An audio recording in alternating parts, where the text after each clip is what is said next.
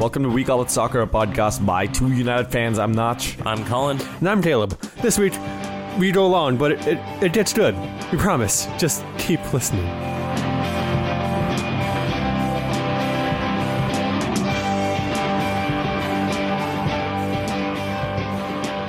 Before we came on to recording, we were talking about how Mo Salah was forced by the Egyptian FA to pose with murderous genocidal dictator Ramzan Kadyrov. And of course, we'll talk about the implications of that in our segment From Russia with VAR. But I wanted to ask you a question related to that. So Kadyrov, when Mo Salah showed up, he had this kind of little function with these dancers. He had Salah awarded honorary citizenship, and then he had him pose with his kids and his favorite MMA fighter. If you had your favorite athlete, if this is now of course assuming that you're an autocratic dictator, which athlete would you persuade to come hang out with you, and then what weird activities would you make that athlete do with you while they look really unamused and unhappy to be there? Wow. This is a headspace that I have never been in. Well, yeah, you're not an autocratic dictator. If you were, Yeah. I'd have to spill the beans and tell everyone about the things that I know, which I'm holding on to until you decide to go rogue. That's right, you be silent. Yeah, you know what you did. No, I'm just putting you the top of the list as opposed to like seventh. Damn it. Hey, number one. Congratulations, Notch. Yeah. You should feel honored. Shut up, number two. Damn. All right, so Really? You beat me? Come on. Answer to the question.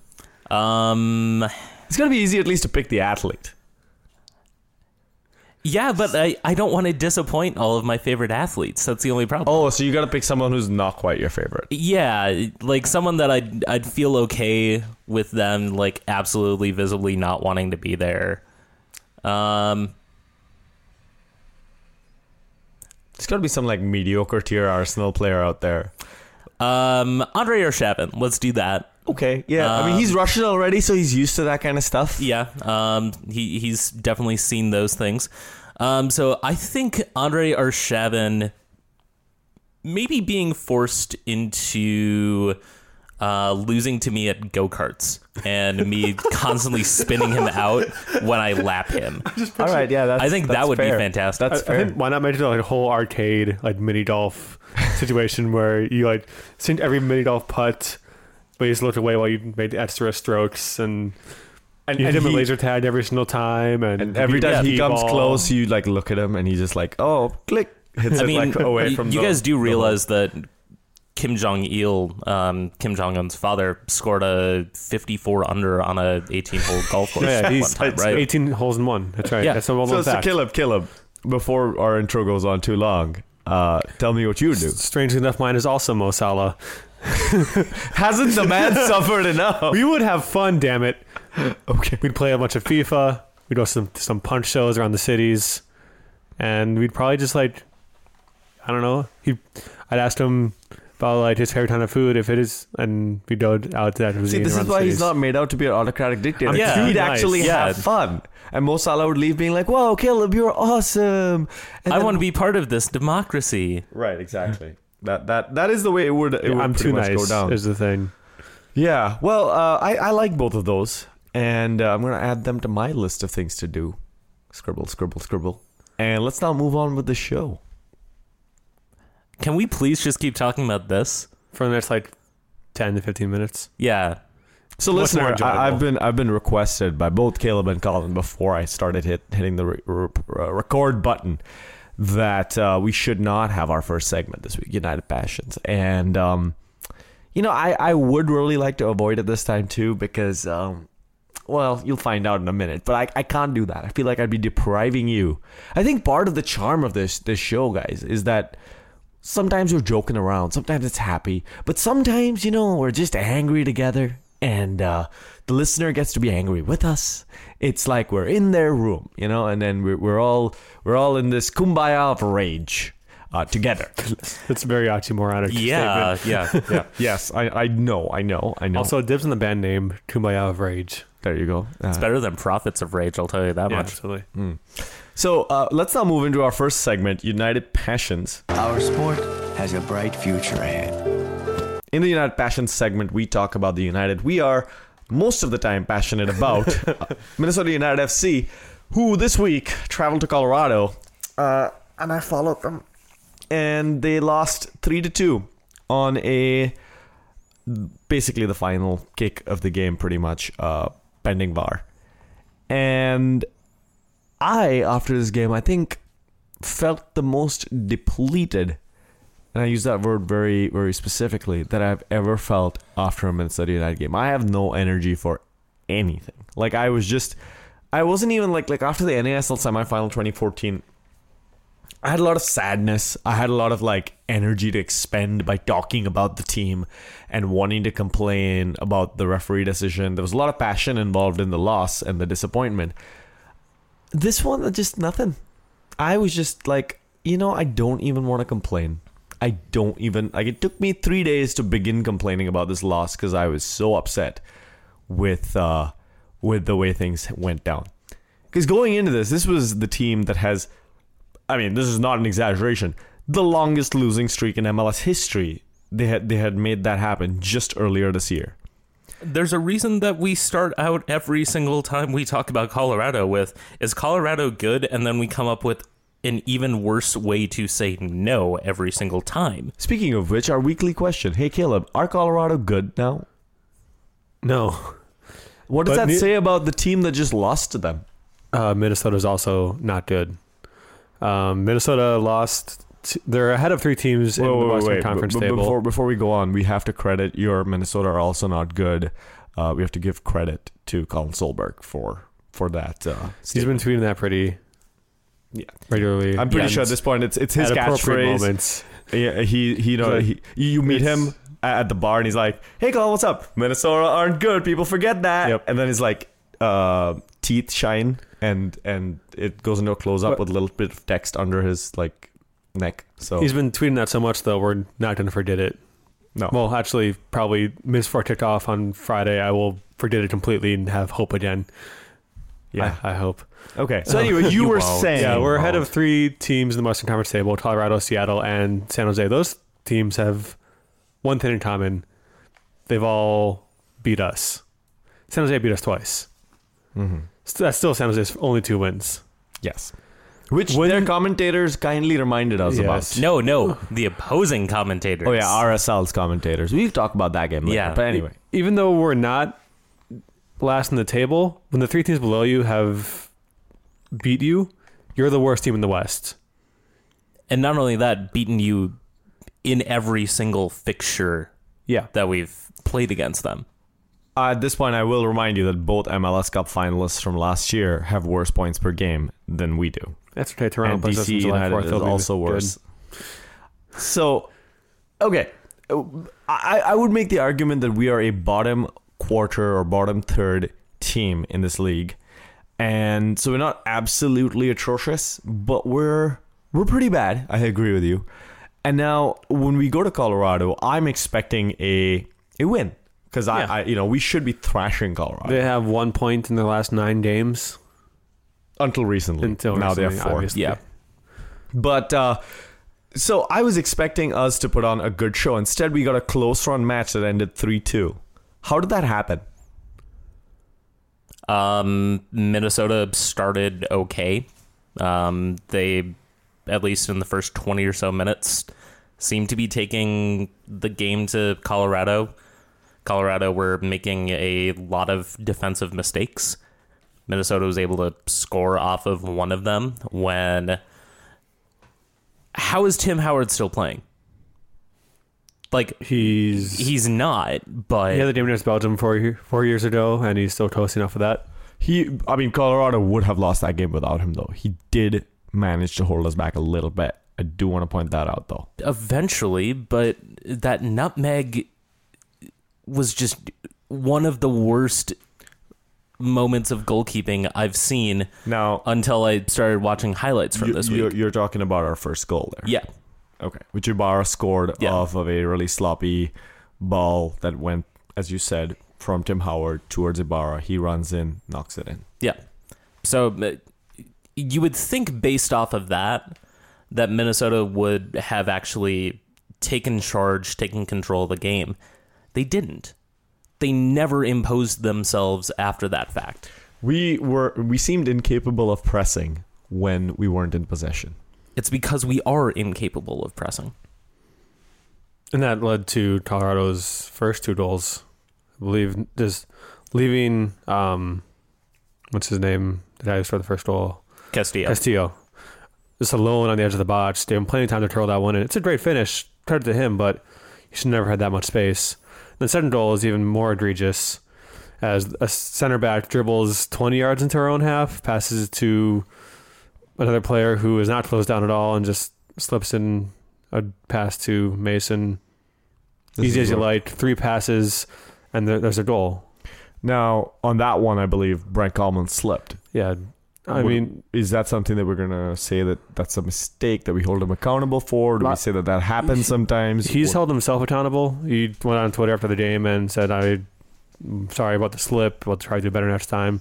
That whole entire game, players from both teams were slipping and sliding over that ice rink in Dick's Sporting Goods Park. On an extremely hot day in Dick's Sporting Goods Park, as I'll tell you. Which briefly, let me just, while we're talking about all negatives, let me put one little quick positive there.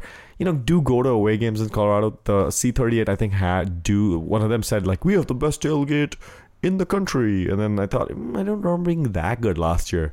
No, total mistake. It is that good. It is the best tailgate in the country by far. They have pizzas, hot dogs, beers, which everything is free to you for $7 donation. And I'm pretty sure if I go back to the last time I talked about Colorado away, I say the exact same thing. So dumbass Notch needs to remember that Colorado tailgates are the best in the country. So go. This so time that was next good. year, same exact thing we said by right. Notch.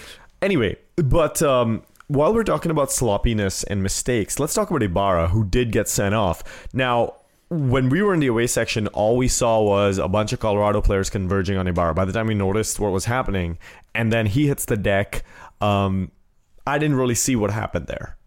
So what was the diagnosis of that whole fight?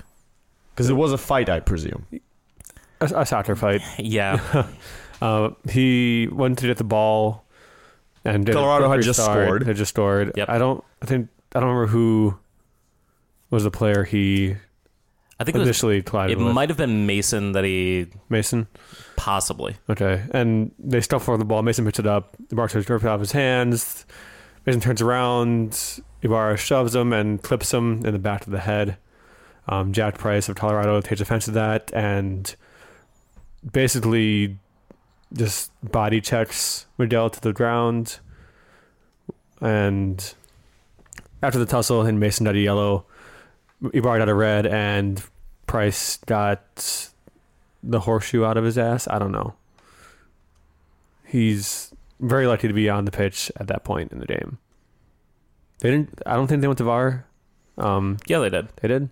Yeah. Well, then that's a mistake that VAR made, because Price should have been sent off as well, because he did the same exact thing that Ibarra did. Yeah. If not more violent and egregious. It was and earlier I was pretending like I hadn't gone and seen the replay earlier, but I did, and it did look like the Colorado players were kind of instigating Ibarra at every step of the way over there, and it does not justify his reaction, but it does feel like the conduct punishments were a bit one-sided. Now, that put us down a man, and I mean, among all of the things that helped Colorado, that was another factor. Were there other things that you want to point out? Oh, we should also point out while we're talking about Ibarra before we go on to the other things that led to our loss. Ibarra and Ramirez muted in their celebrations of their goals, strangely. And maybe this might be reading too much into it afterwards, but it did stick out that neither of them went really crazy when we scored. I could have sworn I read something to the effect of both of them realized that this isn't a time to be celebrating when the team isn't playing that well. Mm-hmm. Like, you don't go crazy exuberant when your team hasn't gotten results. But I would also- argue when Ibarra scored that the team was doing okay and that it was a moment for celebration because it felt like the Yeah, floodgates and were opening like a they were goal supposed and to. effective I- celebration can rally a team, Yeah. get them pumped up.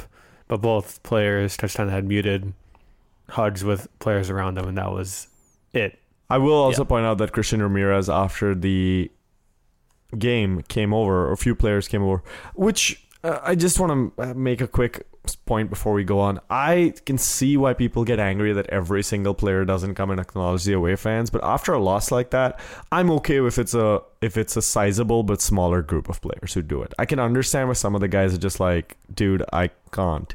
Or if they maybe send kudos on Twitter later or something like that. Like, that's okay by me.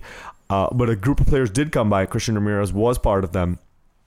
And he stayed looking grimly at us just a little bit longer than everyone else. And it seemed kind of like a pregnant pause. I wanted to say something to him. He seemed like he wanted to say something to us. And I mean, again, this might be like too much Dr. Psychology reading ex post facto of all of this. It just was maybe him just feeling like, God damn, man, we could have done that. Maybe he was just replaying some of the moments of that game in his head. I don't know. But it just seemed like there was something there. Yeah. I saw that on Twitter as well. I think Bruce McGuire at Denord on Twitter tweeted something about it. Either the mood in the locker room is what they showed after their goals. Everyone's kind of muted and kind of despondent almost, or there are changes coming and they're not looking forward to them. Reminder that Adrian Heath, after the Houston game, said those things that we read out in last week's intro, where he said that basically implied that a reckoning of some sort, that's not a direct quote, was coming, and he had figured some great thing out about his players. Well, it didn't work out in this game. Yeah. Whatever he figured out. Yeah. And do we want to breach the hashtag Heath out at this point? if you'd like to, you can go ahead. I mean, I'm sympathetic to both sides of it. I still think that Adrian Heath is a decent to good in-game manager. I think he does a few things, a few tweaks here and there that sometimes help out the team. Apparently, after the game, he was mad that the tactics weren't really seen out. You know, the game plan, they didn't execute it or something like that. But for my money, I just don't see... I don't see him making the necessary changes with what he has right now.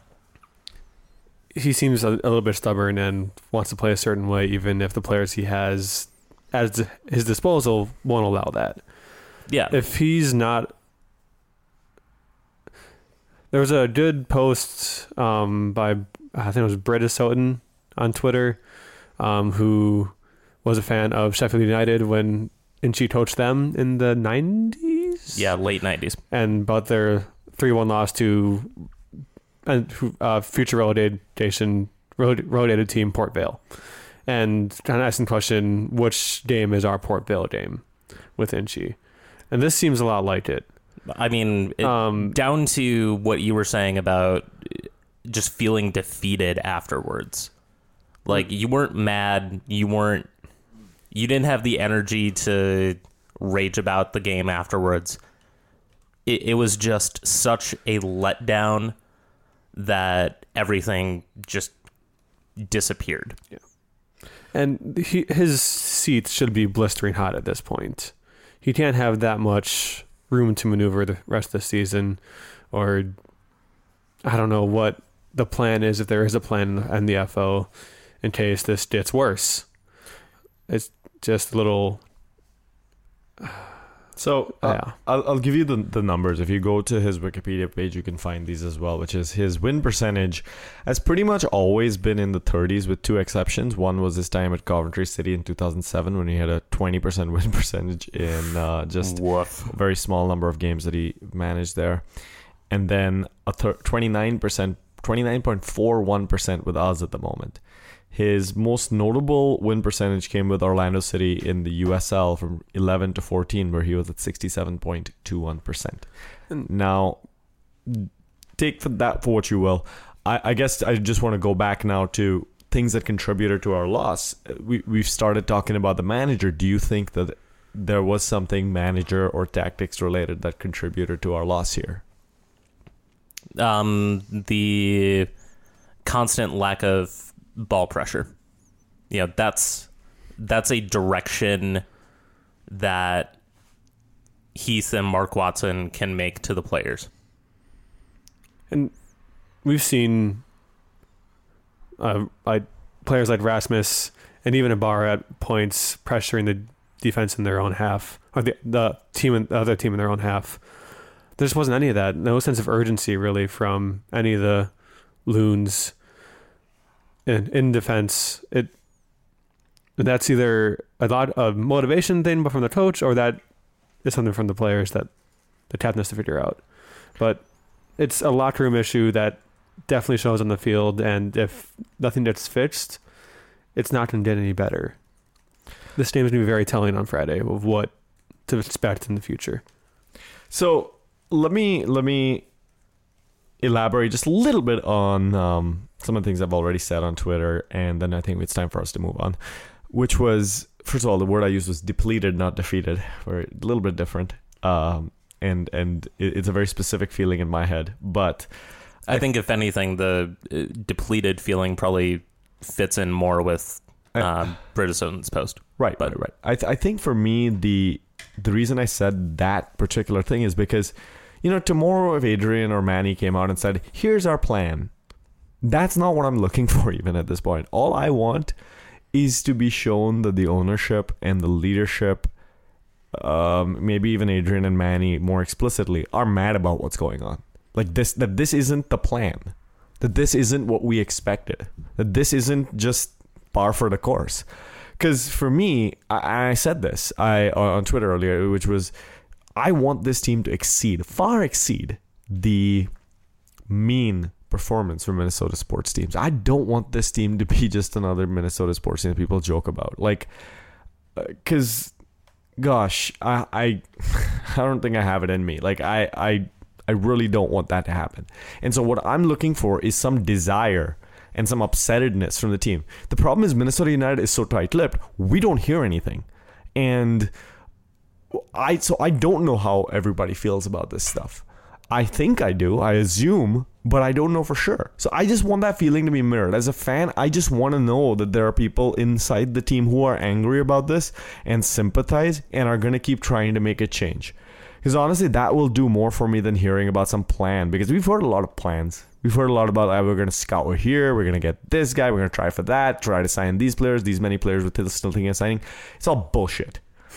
I mean, a lot of these plans they don't come through. The players aren't good, they get injured, whatever. I just want to know that my feelings are shared.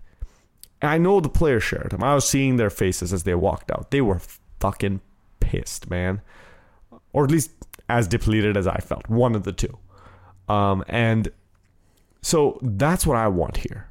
And whether that means the manager going or someone else going or the players go, I don't care. Like, just fix it. And part of fixing it means actually thinking it's a problem. And that's the step I want first addressed. So anyway, that's kind of very negative for me, I know. But that's kind of where I am at the moment. It's you know what? Let's. I think it makes sense for us to take a quick break and then come back for part 2. We'll take 2 breaks in today's episode. So let's take a break right here. We'll be returning with the top step.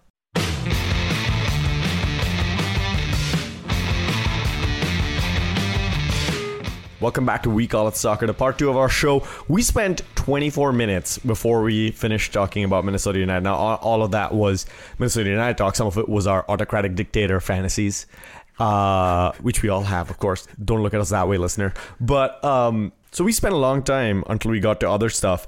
And I do wonder how many folks who listen to this podcast are not fans of Minnesota United at all and just want us to, like, come on, guys, get through United Passions quickly.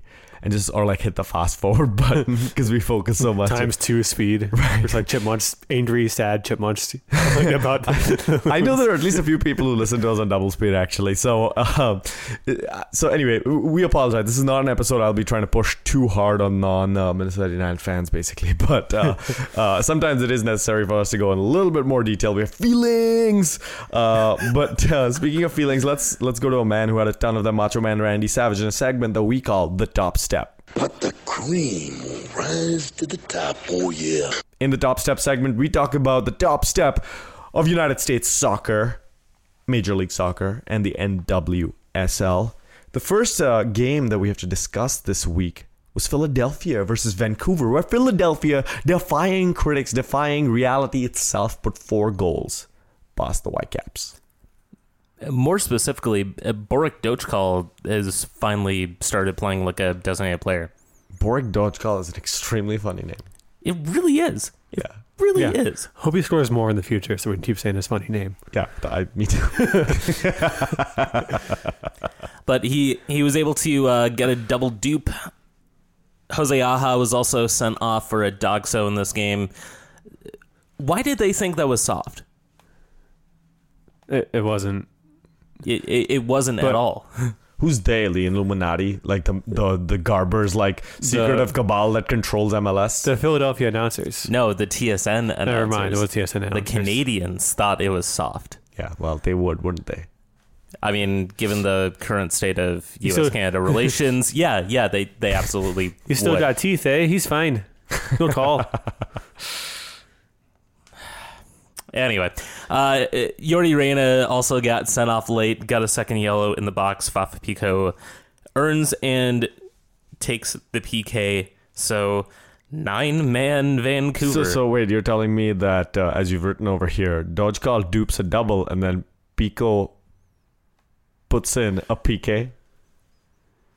Yes. I would say that if I could pull off the alliteration at this point. It took me a second. I was struggling with it, even myself. I was in my head, but it just took me a second. This will be the last alliteration during this podcast. Those were two. I'm just gonna try to keep putting them into this episode. Now, as you guys like describe these games, I'm just gonna go into alliteration zone. So let's now talk about New York Red Bulls, who put 3 goals past FC Dallas. Our opponents, Minnesota's opponents, this Friday, coming into their game on Friday with a 3-0 loss in Harrison, New Jersey. And Dallas spent the most of the game up a man. After BWP's easiest goal of his career, maybe tap in. He's a long career. It required top 10 quick easiest. reflexes though for him. Like he got across like in the box right in front of the goal. There was no way he could have missed that unless he was Chris Wondolowski. So, Danny Roy gets sent off for unbelievable tackle. Unbelievable in a bad way. He's basically high boot cleats onto Chris Hayes' shin. And Not Chris Hayes. Not Chris Hayes. No. Corey Hayes. Corey Hayes. I knew that. Yeah. As soon as I said it. I don't think Chris Hayes No, would have no. a leg after that Did one. you not but see that? Political commentator Chris Hayes was stamped by Daniel Royer. Have you watched the same highlights? we need civility in politics, guys. Royer's rage results in red. I don't like this game. This game's better than Mish last week, I'll tell you that much. So Aaron Long ends up scoring. Stop rubbing your nipples, gentlemen. I'm just Mish, man. Aaron Long scored falling down. They said it was kind of a bicycle. It wasn't. Kamar Lawrence seals the deal for the Red Bulls. Apparently, Kellen Acosta got sent to the bench in the 32nd minute and looked like somebody had shot his puppy. Yeah, he really did. It was very sad. He should come to Minnesota United and play all 90 minutes for us. Of course. that'd We be get him fun. a new puppy too. Ziegler will not be playing in the game this Friday. He was sent off for Dallas late for lashing out with a tick at a Red Bull player. Are they gonna sub in Sam Seaborn in this position? West Wing reference that nobody got. Okay. No, Okay, now Mish You were just is better. you were just unimpressed. Okay, Yeah, just all right. That's stick fine. to That's Mish fine. and alliteration. Okay, all Yeah, right. that's fine. All right. Orlando got beat by Montreal, something that made you laugh, as you are right now. That makes it a little bit better this week. Yeah, 2 goals. better. The Impact put 2 goals past Orlando in Orlando Stadium. Orlando, of course, being taken care of by their caretaker manager, who, by the way, I don't think is going to stick around based on this result. I don't even know his name, but there's Bobby Murphy. Thank is you. His name. Thank you, Bobby Murphy. Very generically named manager. Not going to be around very much longer, I don't think, because Orlando City CEO Alex Letao has said that the expectation for any new coach would be the playoffs. And good old Bobby Murphy, Ricky Bobby, is probably not the man based on this result to take them to the playoffs. No. Not so much. I can't see any coach that would be able to bring this team to the playoffs. Don't tell Alex Letao. They've lost how He many won't hire games in you. a row now? I don't know, a lot. Stall while I go check the form Okay. I table. believe but anyway, it's 7. but- Mancosu drew a own goal out of Lamine Sané, and then It was a gorgeous header, by the way. If he had great meant, finish by him. Yeah, if he had meant to do that, that would have been fantastic. By the way, And, when you said 7 losses right there, I was like, man, I should figure out what the MLS record for a losing It's streak is. Then I was Colorado. like, oh yeah, I can just scroll up from this year and just, stop at the draw to Chicago and then the win against us. Anyway, keep going. VAR allows Piatti's goal to stand after initially being called offsides late in the game.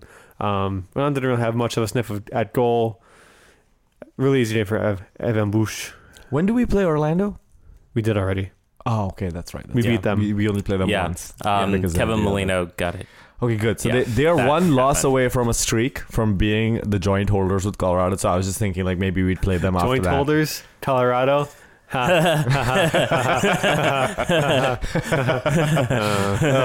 Colorado's cannabis consumption. You know what I'm saying? Another one. Kansas I got City 2 3, so far. Houston 2. Houston actually up early in this game, 2-0. What happened? Ikapara happened. That's what happened. He just was terrible in the first 15 or so minutes. He gave up.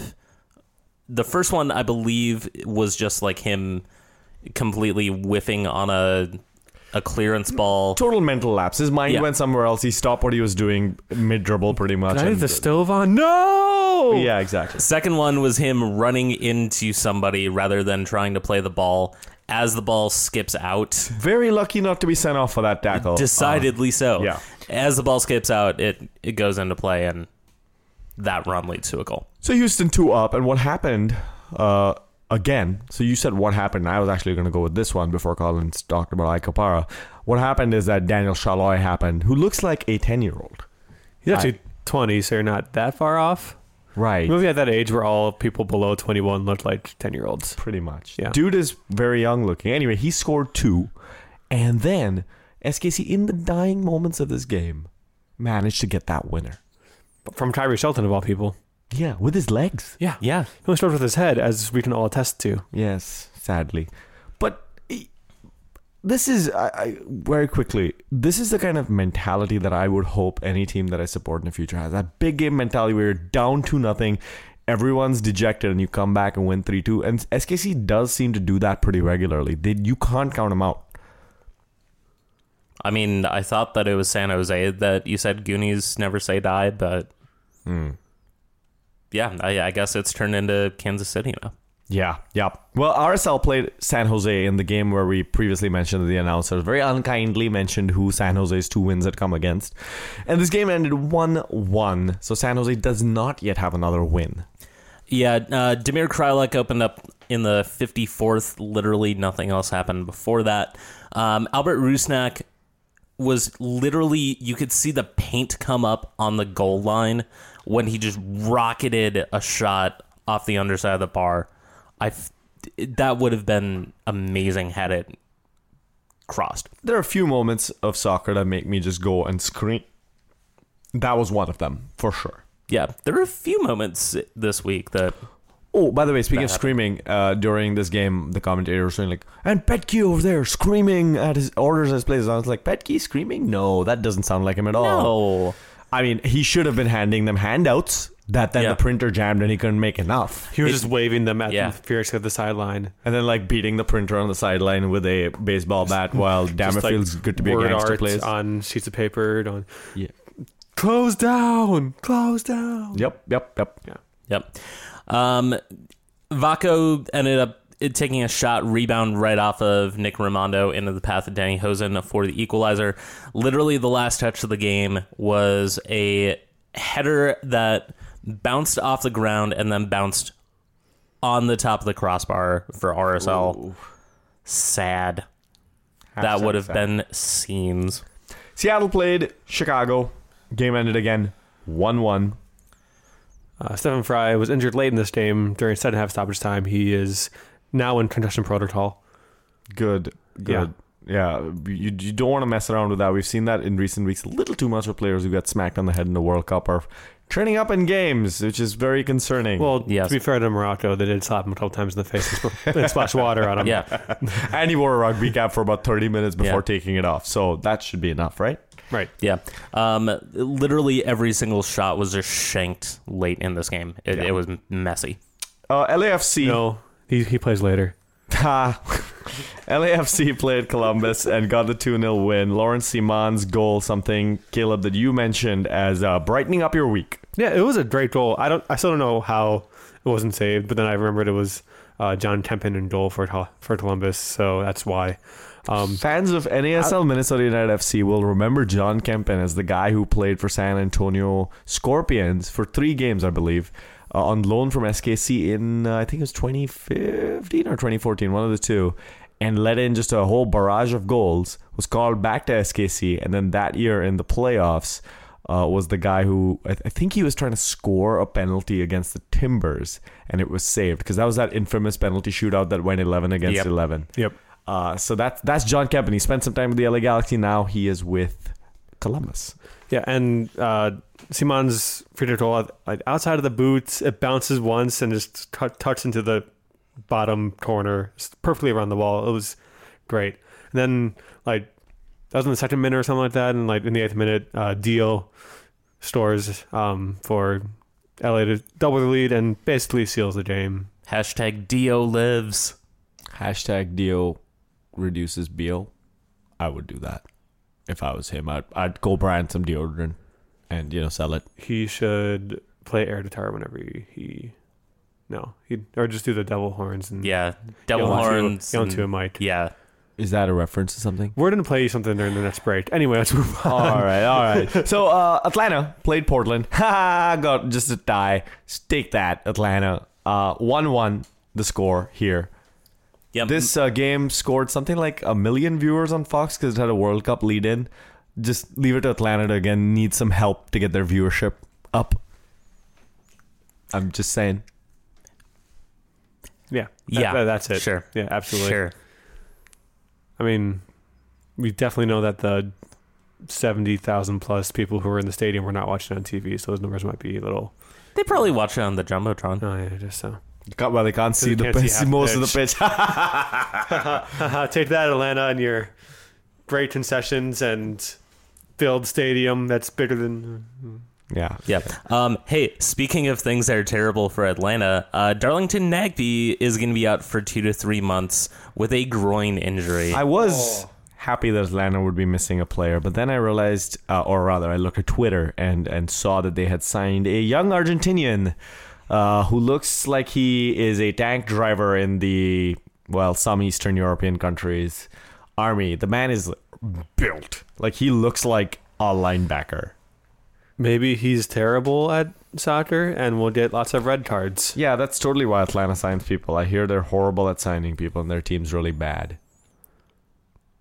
Moving on, NYCFC get a 2-1 win over Toronto. Is it finally time to say that Toronto are in bad shape? I mean, they're gonna kickstart their season on July 4th. It'll be fine. Yeah, it's ironic that Toronto is going to save their season on Independence Day in the Northland. That's not where I thought that was going to go. I thought you were going to say ironic. They couldn't save this game, or they couldn't save themselves, but they saved, like the Star Wars prequel quote from Palpatine. Ironic. He could save. I've wiped those entire movies from my memory. You got to go to prequel memes, I don't man. You got to get into prequel memes. No. I really have good. them repressed down deep in my soul. I'm not bringing them up again. But that's why prequel memes are so great, man. No, seriously, just check it out. Indulge. Stop peer pressuring me. By the way, the guy who Atlanta signed is a dude named Eric Remedi, who was born in Paraná, Argentina, and comes from Club Atlético Banfield. And he has a highlights video that is, Anyway, watch it when you want to be scared. Okay. Cool. Yeah. We should mention Victor Vasquez opened the story in Fort Toronto with an audacious chip shot from outside the box over Sean Johnson. Was matched in flair by Joe Burdett with a back heel goal. Across goal, no less. And then Burdett would get his brace later in the game with a less fancy shot, so I guess that's great for him. But they take all 3 points at Yankee Stadium. Well, Toronto. I'm really excited for Toronto to come over here on July 4th. Yeah, that's teams who lose a lot. We seem to, Yeah, there's going to be fireworks during that game. And Yeah. afterwards, stick around after the game for some fireworks. Angry Giovinco, that is definitely someone I want to host. Okay. I'll just follow him in the box and take a penalty. It'll be fine. He plays I'll on miss. turf, doesn't he? Giovinco. I think so, yeah. Okay, all right. We'll find out. Yep. Let's now move on to NWSL games. First of all, Houston Dash playing the Thorns in Houston and losing 3-1. Yeah, just some really, really bad defending by Houston on a lot of these goals. Sofia Huerta did score on her debut for the Dash, but that was not sufficient to keep up with a really good dummy for Tobin Heath's goal for Portland's first. And then second goal. Well, just some terrible defending by Yeah. Houston in this game. Yeah. Second and third goal was just bad. Yeah, goalkeeper unable to hold on to it, and the ball just keeps bouncing past the feet of the defender that was on the far post. Atrocious. Clear it. Jane Campbell then was unable to catch Christine Sinclair's chip for the late insurance goal. Sorry. It was bad. Yeah. It was really bad. A lot of goals from distance in the NWSL this week. Seattle Reign playing North Carolina Courage. Courage back to their winning ways 4-1 in this game, getting the victory. Seattle Reign opened up the scoring in the 18th after a free kick. Courage just completely went off afterwards. Merritt Mathias, definitely with the best goal of the game. Of the Fantastic. No, there's one more. Okay, fine. I'll believe Yeah. you. Excellent goal for that one. Go check it out. Courage are back, I guess. That Yeah, took a just- long time for them to bounce back. 1 Yeah, week. so long, guys. Yeah, they might not win the NWSL this year after getting tons of points more than everyone else. They're How long? No, 11 points clear of Yeah. Orlando in second place. I was going to ask, I mean, at this point, how many more wins do they need before they are crowned champions? Have we That done the involves math, and I don't want to do that right now. Wait, aren't your like E Pluribus Lunum articles like all about statistics? Yeah, Isn't that your like thing? That's where I get all of my math out, and then I'm just completely spent afterwards. Hashtag math out. Okay, Washington Spirit playing the Orlando Pride and Orlando getting the 1-0 win in this game. This is the one where Yeah, okay, fine. yeah, this goal was better. Alana Kennedy beat Aubrey Bledsoe off her line with a shot that literally was a step outside of the center circle. Spirit made Ashlyn Harris really busy on the other end in goal, but it came to naught. Chicago Red Stars getting a 2-0 win against Utah Royals. A much-needed victory for the Red Stars, who have been struggling a little bit. Little bit. Don't watch the first half. Second half got better. Nice looping header for the opener. Sadly included Abby Smith, the Utah Royals keeper, running face first into the far post. And it looked painful. Yes, it did. Ouch. DiBernardo also gets a goal in this one. No goals for Sam Kerr. Surprising in a Red Stars win.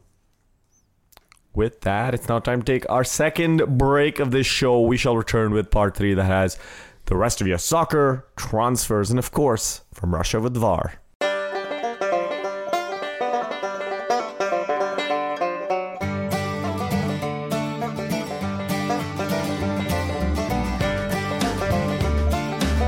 All right, I've been schooled on the deal, and a little bit of heavy metal was played in the break. What did I do wrong? You didn't know Ronnie James Dio. Okay, so I said the Dio. There we go. You know, that's his name now. Okay. I mean, Yeah. I probably pissed Fine. off like half our listeners and they're gone. I keep doing that, don't I? Like, listeners keep leaving because I say something. Your silence is concerning. I was hoping for some reassurance. everyone that I talked to is still listening. So basically, your dad. We have one listener. And now. Shane. Oh, Yeah. Shane. Yeah. Hi, Shane. Shout out Thanks to for Shane. sticking around, man. Do appreciate it. Also, hi, Caleb's dad. You're cool, too. All right, let's now move into a segment that we call Get Low. Let's get low and get to a wrap-up of U.S. lower leagues soccer. First up, everyone's favorite third-person talker, Rocco Camiso, is Rocco! He's trying to buy AC Milan. Insert getting ready to buy a team montage in this place where he climbs up and down some stairs and puts his hands up. Anyway, Rocco was apparently a shoo-in to get this deal done until about a couple of hours ago when the Chinese owner of AC Milan at the last minute changed the conditions of the sale. So Rocco is currently, it is unclear whether the sale will still go through. Also unclear if Rocco intends to bring ProRel to Serie A. Let's just move on. Yeah.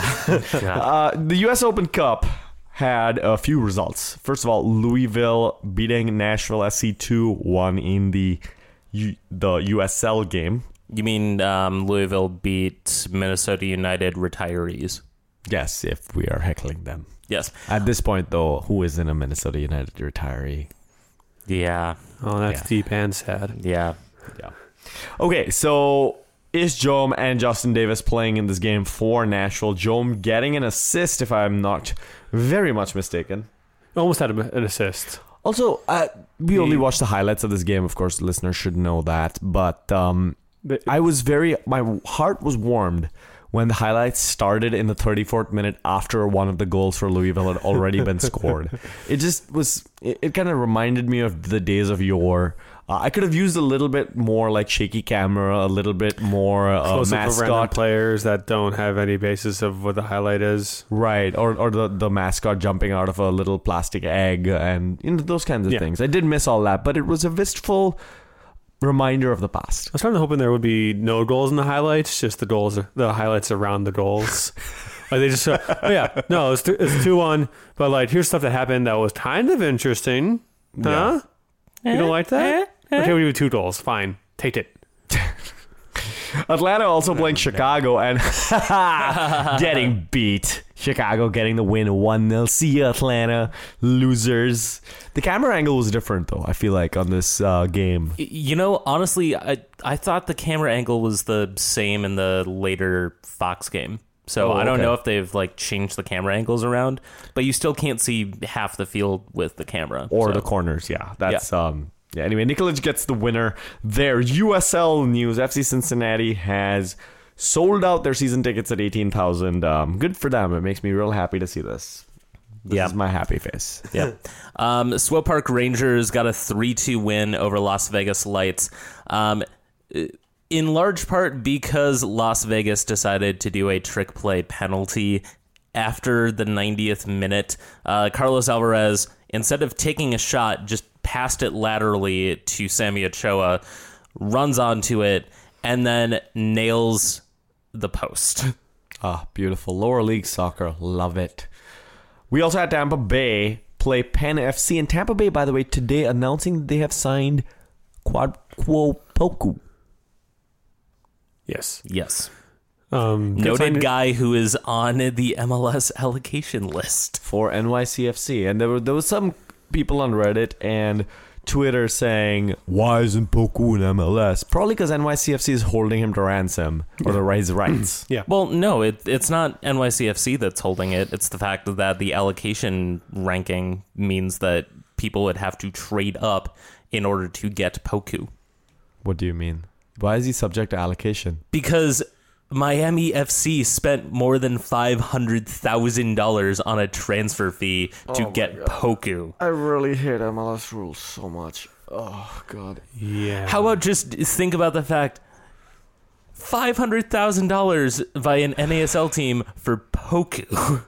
I mean, it's Miami FC. It's Ricardo Silva just doing whatever the hell he wants, which he recently was in a photograph with David Beckham. Apparently, they're talking about Miami soccer now. It kind of had shades of that Salah Ramzan Kadyrov photo where Beckham was just kind of like, why is there a camera here? I've been ambushed. What's going on? Why is there a dead horse in my bed? Anyway. I'm glad that you decided that Ricardo Silva is as bad as Kadyrov. Or Corleone from The Godfather. Come on now. I was going off the photo part of it. You're going with the horse head part. Yeah, I am. Okay, anyway, back to the game where Tampa Bay lost to Penn FC 2-1. Yep, former Rowdy Lucky Mkasana gets a brace, spoils the farewell game for Marcel Schaefer, who is heading off to be the sporting director at Wolfsburg.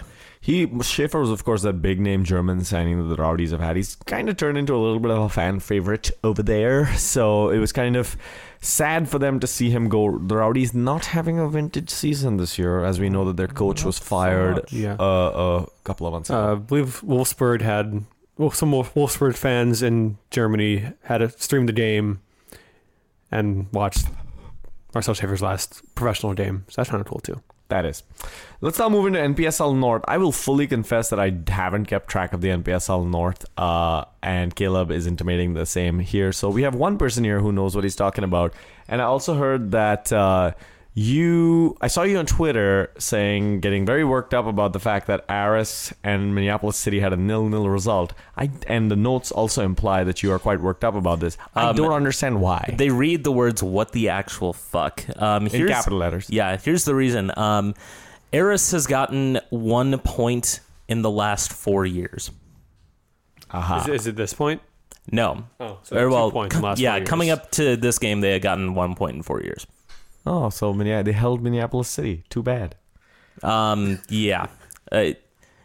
Everyone involved over at Minneapolis City, from what I gather, is just perplexed at how they just completely shat the bed against Aris. And, this was basically seen as a game in hand for them, because it was readily assumed that anyone who plays Aris is going to just walk all over them. Nobody at Minneapolis City apparently reads the classic, because otherwise they would have learned of hubris, left to us as a concept by the ancient Greeks. Yeah. Or the fact that they had a U23 game in Nebraska, couldn't call up any of their players, and had like 7 guys injured. Which book is themed excuses? Why are you asking me? I don't. You're looking at me and asking I'm that making question. fun of what he just said, so I have to ask you. I don't have an answer. There's a problem with that question is I don't know what the riff was going to be, and I'm just going to stop talking right now.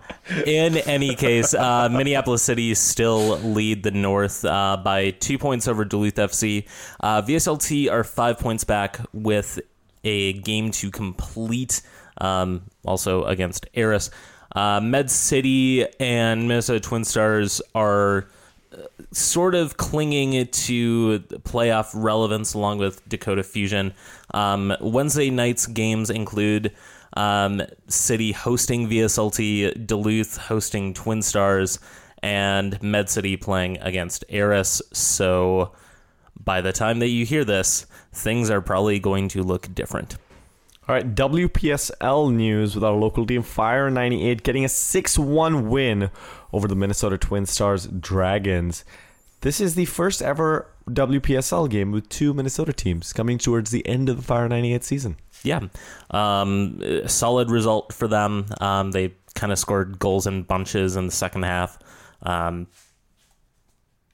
apparently a entertaining game despite the scoreline. Encourage you to go to their next game, which I believe is on July 7th. I think. Yes, I think that's the date that I read on their Twitter feed. So let's now move into a segment that we call The System Only Dreams in Total Darkness. Let's Get National and discuss the latest from the U.S. national teams who announced the men's fall friendlies. Yeah, so far, games against Brazil, Italy, England, and Mexico have been announced. 12 more are expected to be announced at a later date, but some heavy hitters in those fall friendlies.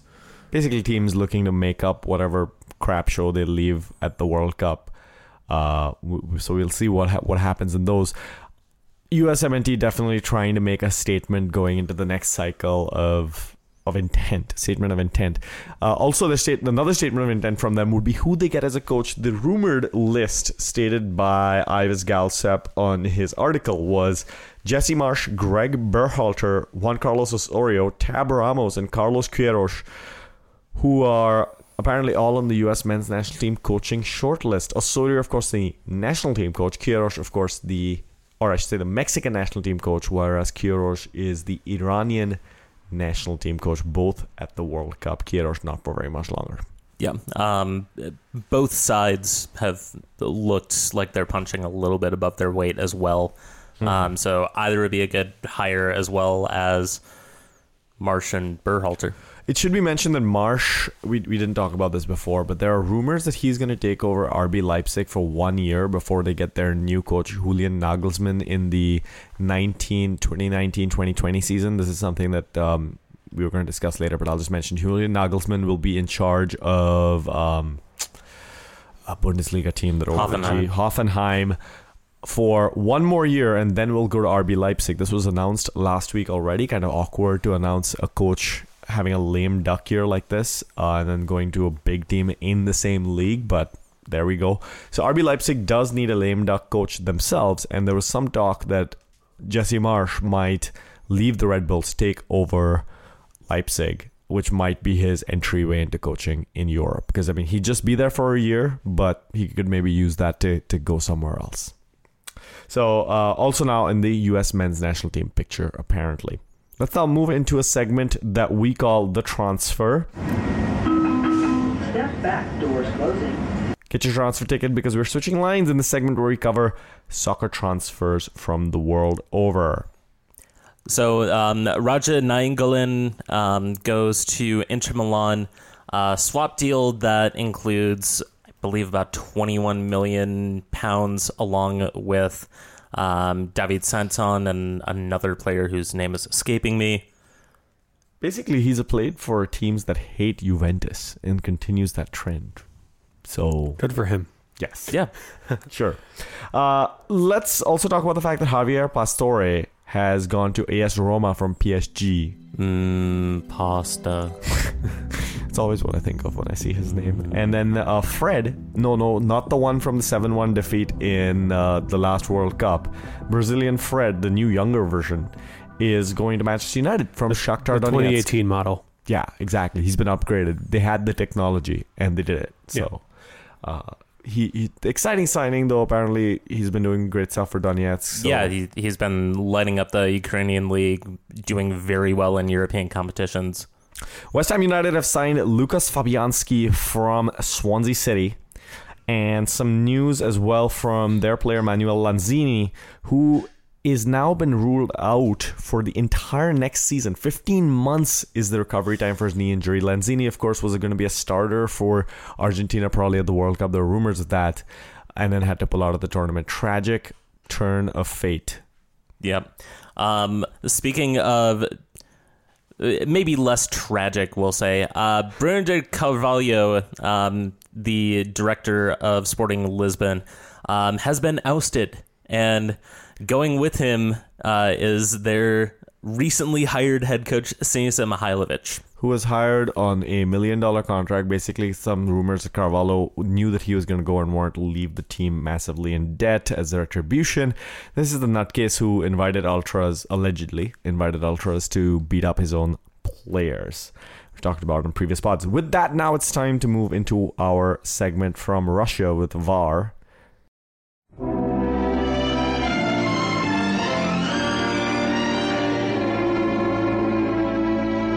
from Russia. Var. I fly to you. Do you expect me to talk? No, Mr. Bond. I expect you to run to the edge of the pitch and stare at a screen for a couple of minutes that has 2 games going on at the same time, because we've entered the end of the group stage. Now, again, we said this last week. By the time our listeners listen to this, because of the pace of the World Cup, they'll know way more than us. So let's not dwell necessarily on individual results as much as moments and things that we've loved watching and maybe some interesting news. I want to start with the fact that a Canadian, he's a member of the Legislative Assembly of Manitoba. He started researching his heritage, and I should mention at this time that his name is Len Islifson.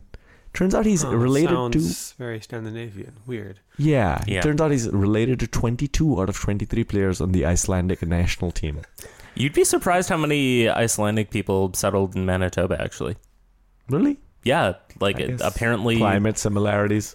Yeah, less Vikings. Yeah, raiding your village. It makes it a little bit easier to farm when there's not like geothermal springs all over the place. Who's the one player he's not related to? Does it say?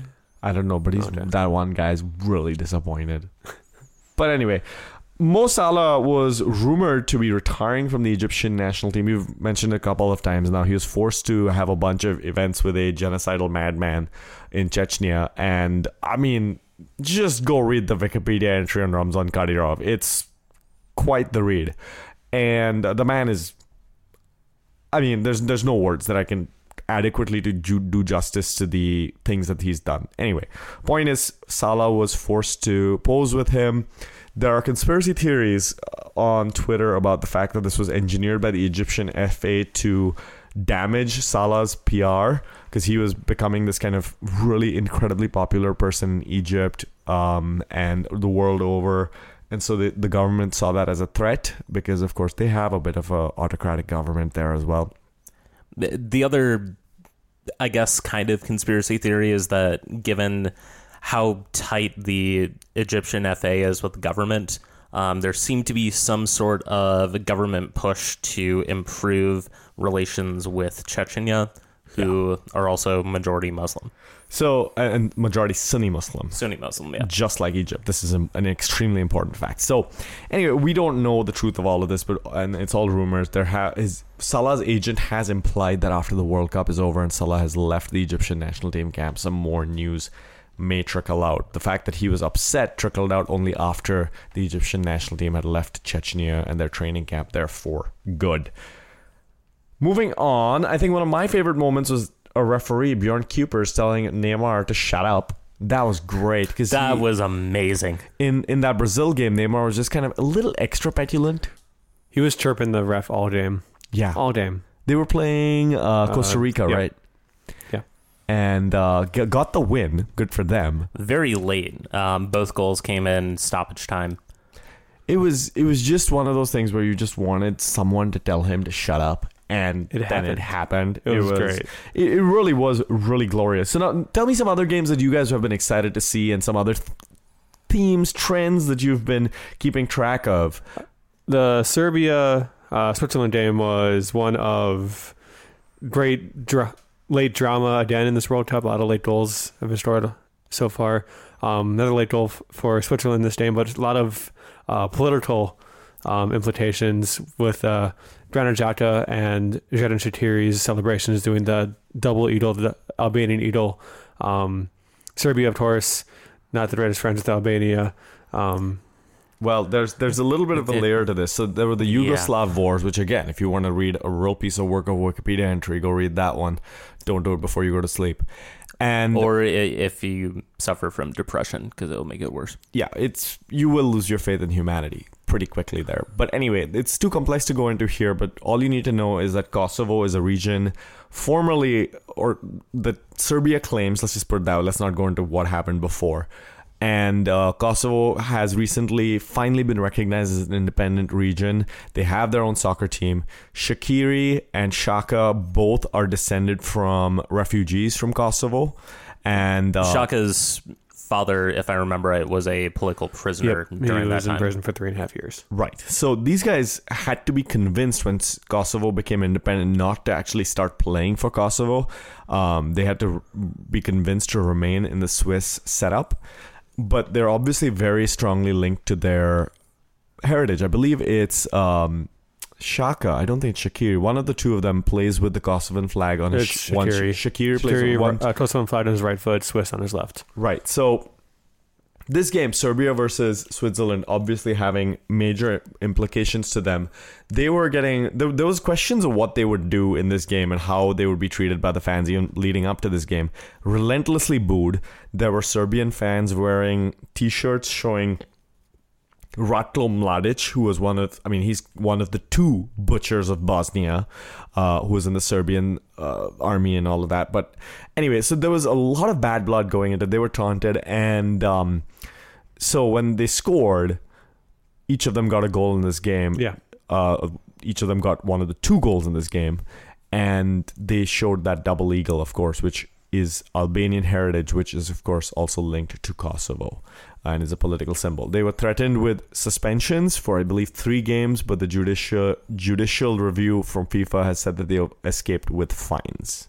Which apparently people connected with the Kosovar FA are crowdfunding to pay those fines. That's a rumor. We're not sure who is raising that money. But anyway, it's there are articles about this, and if you want to dig deeper, it's an extremely complex issue, which we can't really do justice to over here. Something less complex is the Group A aspect, where people are saying Uruguay sucks now, Suarez is terrible. Turns out not so much. Suarez has scored, I believe in the 2 games that Uruguay had left in to play.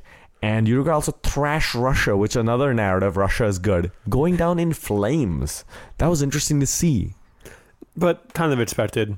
Saudi Arabia and Egypt did not do themselves any good here at the World Cup. Russia kind of just walked all over. And once they came up to a team that was actually of good quality from front to back, they just couldn't handle it. So you think Russia is going to do great when they come up against Spain? I cannot wait for that game. That was... That is going to be a make me bloodbath. laugh. To make England Panama look, like a close game. Which was also another event that we were subjected to this past week. Was Panama losing and then everyone losing their collective minds about how MLS stinks because our players had 6 goals scored against them because Panama was a lot of MLS players, blah, blah, blah. It's like, anyway, yeah. I don't even want to. It's so stupid. I feel like in this whole World Cup, something happens in one game. Like Saudi Arabia loses one game and everyone's like, oh my God, it has all of this meaning. And they keep attributing a lot of meaning to singular events. There were how many games in the group stage? There's going to be blowouts. There's going to be close games. There's going to be games that seem like the team that won shouldn't have won. It's just how soccer works. And if you look at the England-Panama game, yes, Harry Kane had the worst hat-trick ever. And, is that your Trump? I was trying to do a comic book guy. Hold on. Oh, okay. Worst hat-trick ever. Okay, much better. That's much sorry. better. You gotta really punch the second E in ever, though. Yeah. I won't try again for the listener, but Panama scored the first goal of the World Cup in their country's history, and that was a great moment for them. Yeah. And the fans went absolutely nuts that they had just won the tournament, and it was great to see. No, that's fantastic, man. I also, you said soccer is like this. Germany versus Sweden. That is, to me, the essence of soccer. That free kick goal. That was Cruz oh my God. making a ice mistake. in his veins. Making a mistake for the first goal. And that led to the first goal, I should say, for Sweden. And then coming back in the final minute of stoppage time to score a beautiful, brilliant indirect free kick. Yeah. Go watch it. We can't do justice with our words, but it was shouted fantastic. in the bar. I was so incredibly happy to see Germany go through. Absolutely don't deserve it. Not go through, but they were threatened with going out of the tournament right there, so to keep them alive. Who knows? Maybe that'll happen to them tomorrow, and they'll be shamed against South Korea when they play that. But I don't know. I'm going to be watching that. That 9:00 tomorrow morning. That's what I'm going to be doing. The Swedish player who gave up the free kick is Jimmy. Swedish born. Yeah. His father is a Syrian immigrant. Was racially abused online, him and his family. He made a statement with the entire Swedish national team behind him. And then at the end of his speech, he turned around to the Swedish national team and everyone yelled, "Fuck racism," which was good to see. Jimmy Durmaz, Yeah. by the way, is his name. And it was, I mean, I don't know. I can't use the words good to see there. I mean, strong response, of course. But Good to see but that the team was behind him. The and- response was fantastic. but not the cause of the response. Right. Yeah, I obviously. think there was also some people saying that this is exactly what the people who abuse want. They want to see a response. Yeah, no, it's more important to share to the people who are just observing this from the outside and seeing it happen and saying, "Is this normal?" It's good for those people to realize, no, it's not normal. What we don't need to stay silent. I don't care what the guy who racially abused Jimmy thinks. No one cares about his opinion. It's the people who are silently watching to see what's the norm. Those are the people whose opinions I care about. Anyway, Germany did get that win. Moving on to these kind of group ending games where they were playing two at the same time. Group B, Spain, Portugal, Iran, and Morocco. Those two games where Spain played Morocco and Portugal played Iran. Gosh, that was such a nail biter. Man. Incredible. And I was surprised, actually. I thought after the VAR play has played a pretty big role in the last 2 days of this tournament. I was expecting everyone to go crazy about VAR, but even some of the VAR critics are actually saying it added drama, which is the way I saw it. Yeah, especially with Iago Aspas's goal. The fact that it was allowed to stand when there were the questions of offside. VAR was the reason that you could see that he was onside.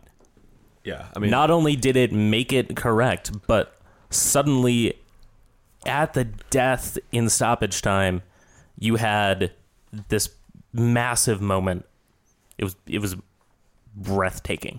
yeah, it was really, really cool. I am very sad that Iran did not get to go through. I was really hoping that they would. They played very well. And I did not expect them to play that well. Their goalkeeper, who Ali Reza Berenvend, is a 25-year-old goalkeeper who left home at 15, was basically homeless, and is now playing on the largest club in Iran. I'd expect him to possibly get some offers abroad after his performance. He saved a penalty by Cristiano Ronaldo. Exactly. Like, that is God tier right there. That's something that like the Kadyrov types, like they call famous players over to like save their penalties. Like they have to like force someone to like shoot at them a whiff to kind of do that. And this guy has done it in a competitive game at the very highest level of the sport. He had a clean Incredible. sheet against Morocco. The only reason he conceded was an unlucky bounce off of Diego Costa's late in the Spain game, and Carlos Quaresma's wonder goal was the only reason he conceded in the Portugal game. That was an amazing goal by Quaresma. Yeah. Group C ended up in a very boring fashion with France and Denmark playing the most... The first 0-0. Yeah, irritating draw, scoreless, and Peru getting 2 goals to cap off their strong but futile showing at this tournament. Group D, though, today, providing stress. Oh my. Argentina pulling it through. I really wanted them not to. Right, me too. I dislike how the narrative has gone from all the big boys were failing to now all the big boys coming through right at the death. Yeah. Well, it's also the fact that the narrative is all the big boys are circumventing the coach and came through. That's true.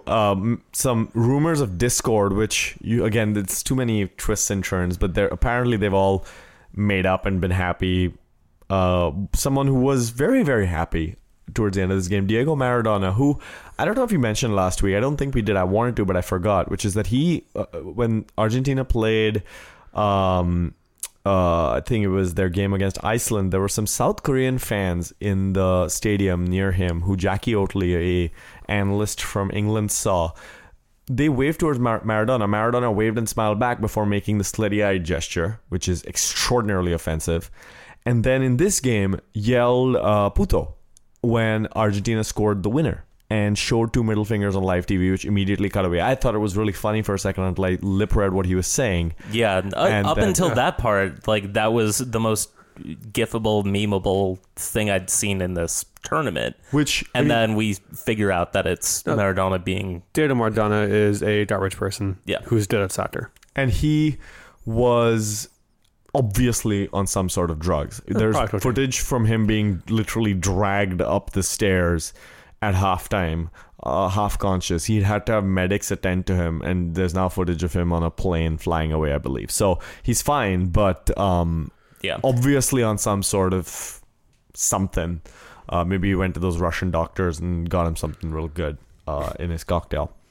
But that's kind of... I'm trying to think of other World Cup moments. Moment of silence for Willie Tabero's career. Yeah. Terrible. Pulled off to make way for a guy who has never played for the national team before competitively. And I mean, had a good, decent enough game. Yeah, exactly. and had an excellent season for the biggest team in Argentina this year. Franco Armani is this guy's name, by the way, and he plays for River Plate. Yep. But yeah, Caballero probably was only on there as a legacy appointment. Yeah. He had been around long enough, had been the backup long enough. And would not have played if Sergio Romero was healthy. Yeah. Right. Yeah. So I don't think Argentina deserved this. Super Eagles very gutted for Yeah, absolutely. Nigeria should have got. Croatia, watch out for them in the knockout stage. I think they didn't advance to pretty far in this tournament. I think they're a the complete team. They're the ones that I'm most surprised by so far, because everyone's saying, like, there's political discord back home. The Croatian fans want them to lose. The coach is fairly new. There might be some stuff about Luka Modric. None of that seems to have affected them. So, getting that winner against Iceland, which kind of the game went back and forth a little bit, but again, Croatia coming back with that big game mentality. Anyway, at this point, it's now time to move right into our end credits, because we're going to skip soccer things again this week. Colin giving me the nah look, so we save some time. I mean, I could speculate what Maradona was taking, but nah. I think we all have an idea. Yes, we do. There are records from 94. But, okay. So why don't you tell the good people where they can find you on Twitter? I'm at KOlson716 on Twitter, also at 551. I have to check, but I might have the match preview for this Friday going on. I also have a little group stage winners and losers going up after the group stage has finally ended. You can find me at The Attachment. You can find my writing over at E Pluribus Lunam. I'm going to be quite busy with NPSL stuff this week, and possibly I'll also have a tactical piece on Minnesota United with ideas on how they can be more pragmatic with their player combinations. You can find me at TW United Fans. You can also find this podcast on fine podcast providers everywhere who you should send your friends to find this podcast. And with that, we'll take a week-long break and return next week with our new episode of We Call It Soccer.